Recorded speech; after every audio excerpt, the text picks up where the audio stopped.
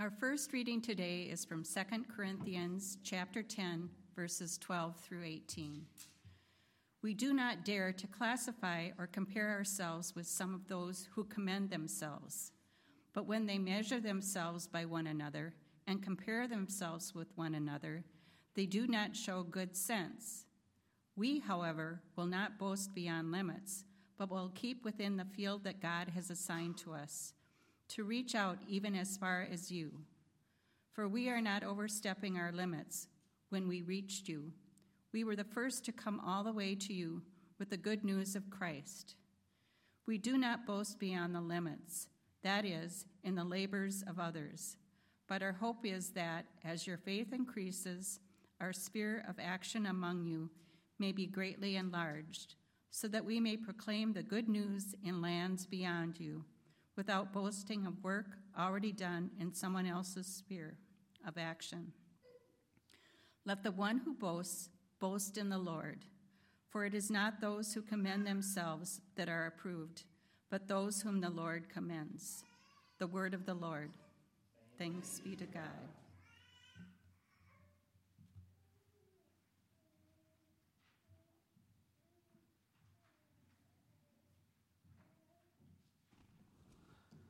I invite you, as you are able, to stand for the reading of the gospel from John, the 3rd chapter. After this, Jesus and his disciples went into the Judean countryside, and he spent some time there with them and baptized.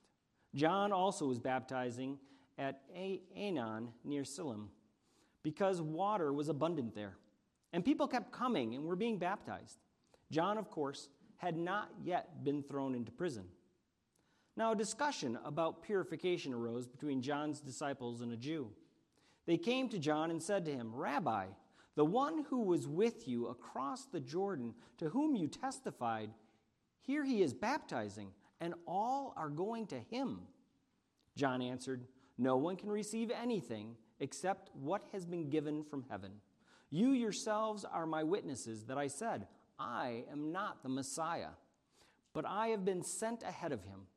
He who has the bride is the bridegroom. The friend of the bridegroom who stands and hears him rejoices greatly at the bridegroom's voice. For this reason my joy has been fulfilled. He must increase, but I must decrease.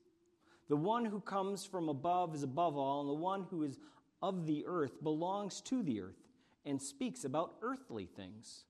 The one who comes from heaven is above all. He testifies to what he has seen and heard, yet no one accepts his testimony. Whoever has accepted his testimony has certified this, that God is true.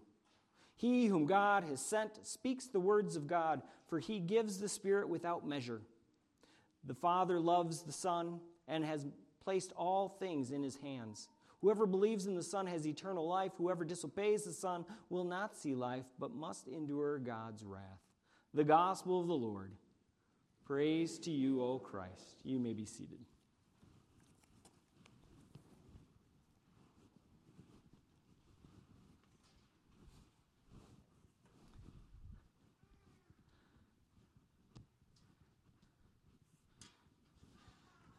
Good morning.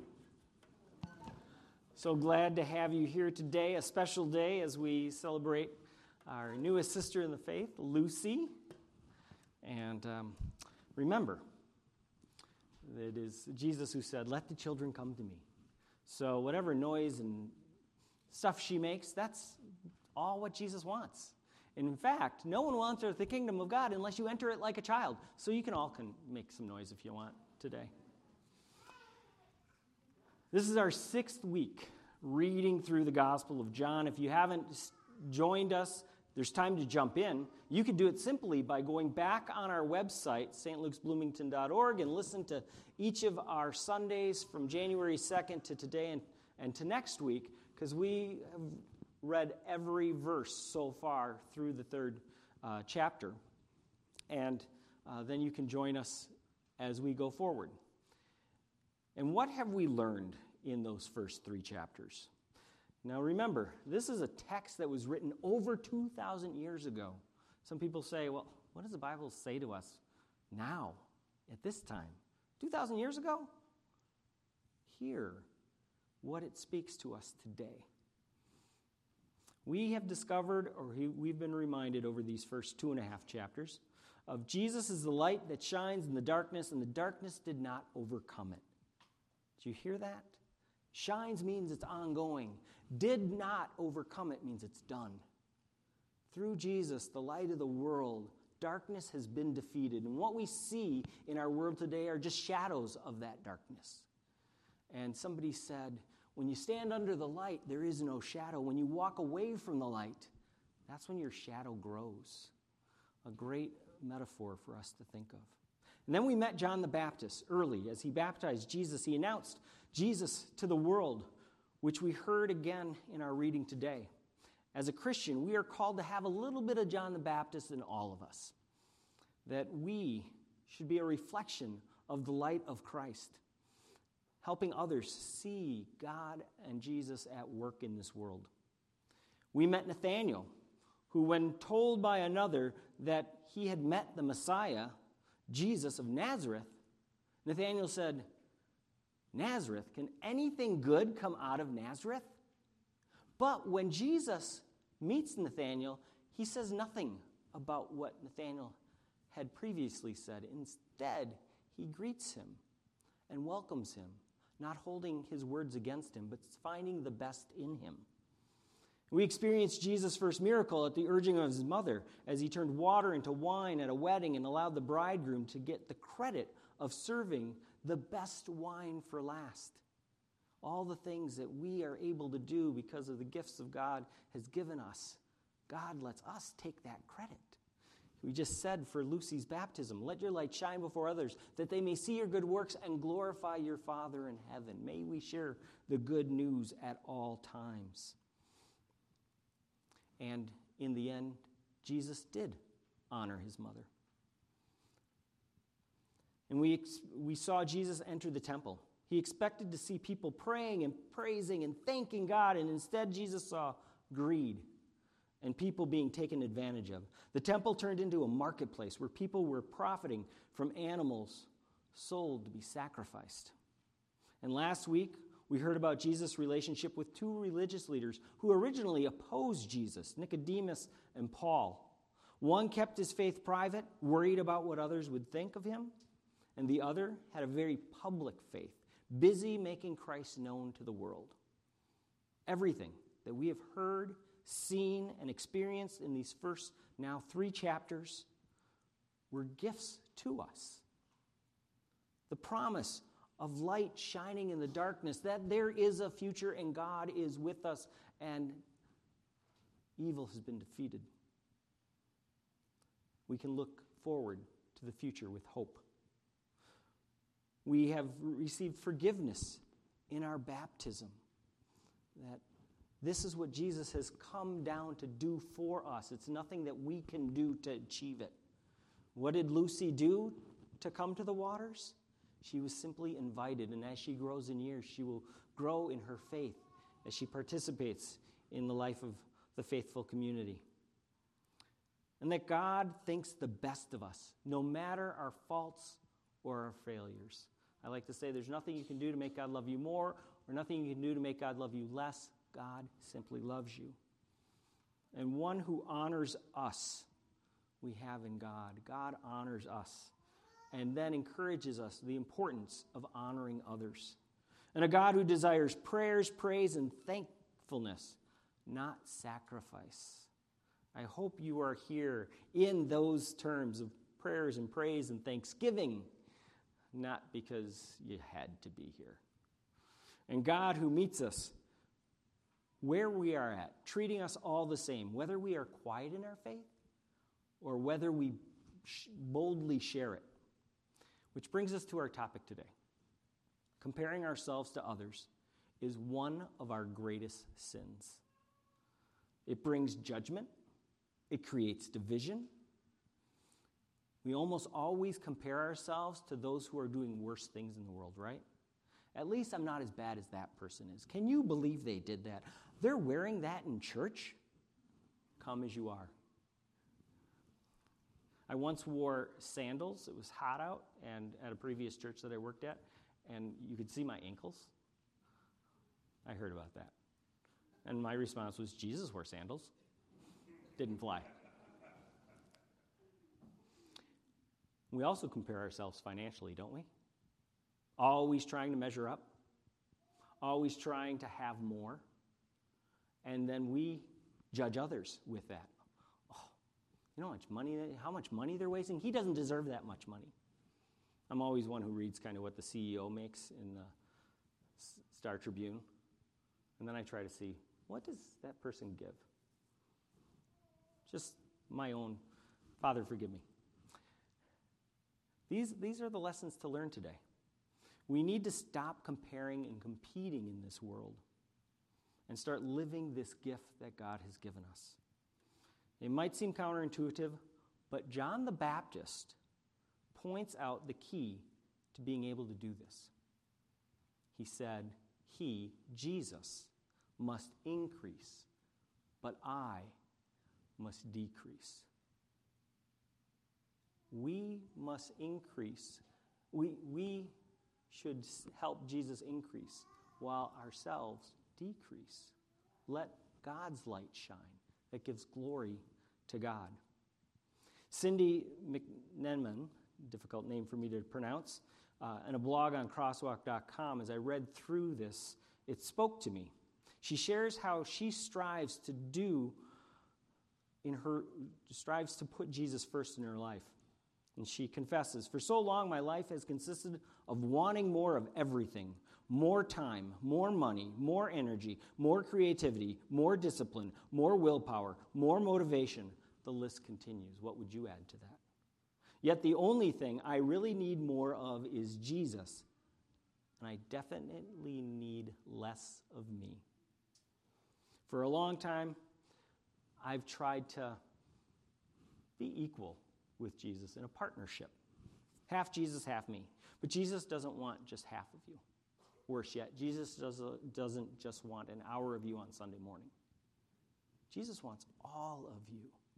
The Great Commandment says, love the Lord your God with all of your heart, with all of your mind, with all of your soul, with all of your strength, and in doing so, love your neighbor as yourself. Jesus said it himself, no one can serve two masters. For either he will hate the one and love the other, or he will be devoted to one and despise the other. You cannot serve God and self. Jesus also said in Matthew 16:24, if anyone wishes to come after me, he must deny himself and take up the cross and follow me. But what does it mean to deny myself? How can you and I, like John the Baptist, live by the motto, he must increase, but we must decrease? It means reversing the way we naturally think and act. It's counterintuitive. It means putting Christ in the place where you would normally put yourself. This really is a rebellion of what our world tells us to do. But have we found peace in the world trying to chase after that?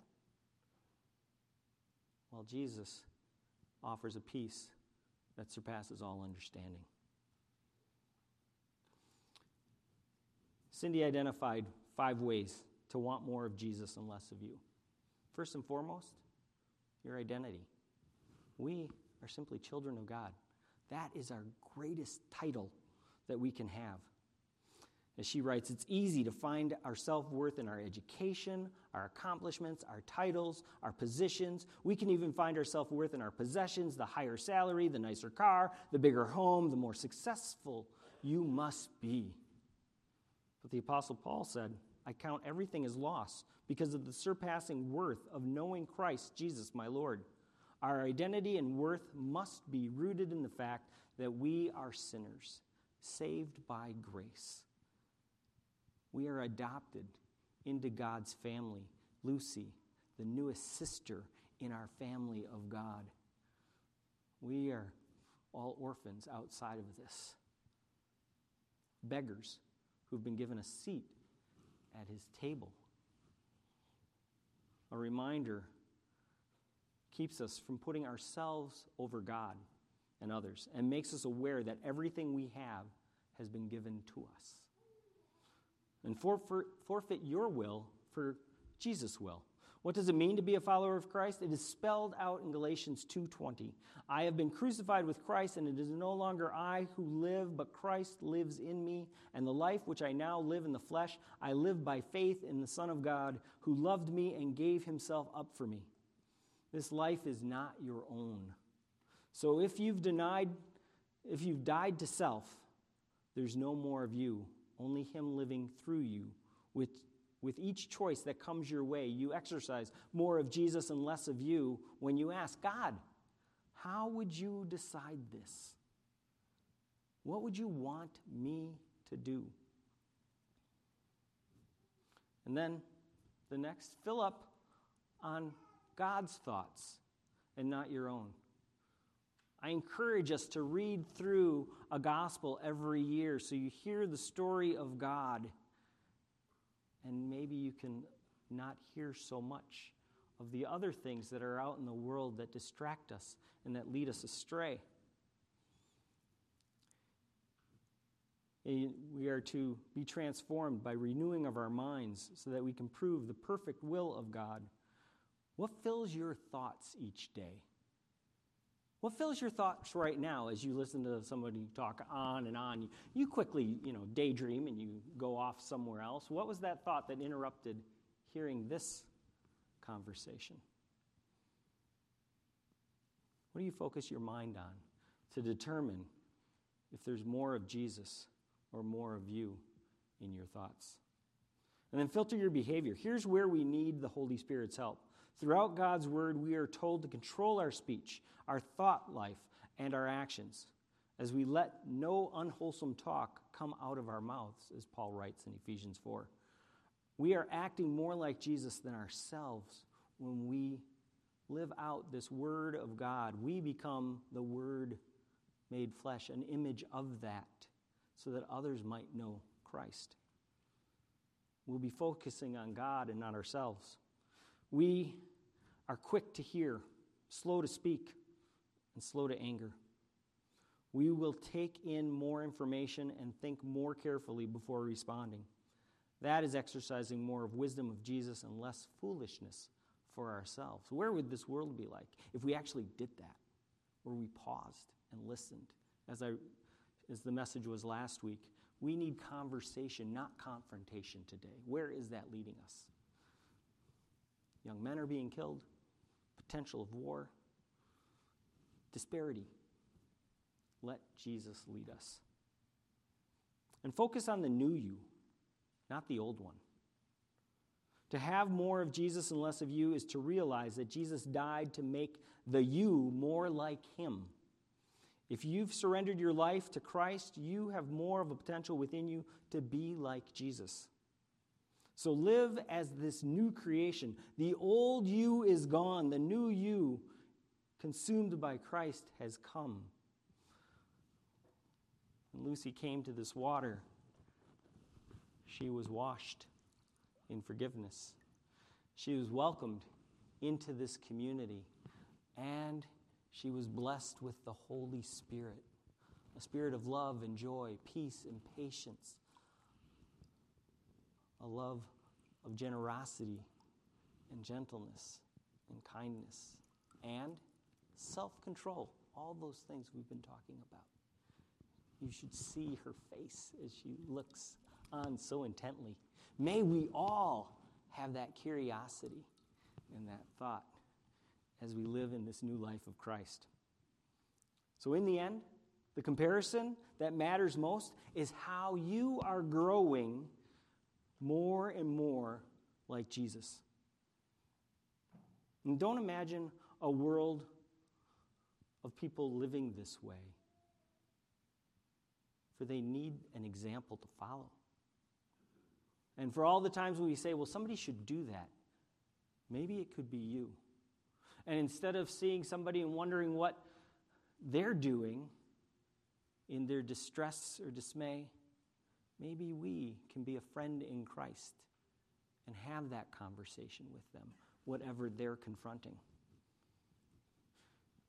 So this word of John is over 2,000 years old, but there's a word that is 3,500 years old. And it's the golden rule. In everything, do to others as you would have them do to you. For this is the law and the prophets. Let us live in the light of Christ, making his love and his joy and his peace known to all people, offering grace and mercy in Jesus' name. Let's not just think about it. Let's live it in his name. Amen.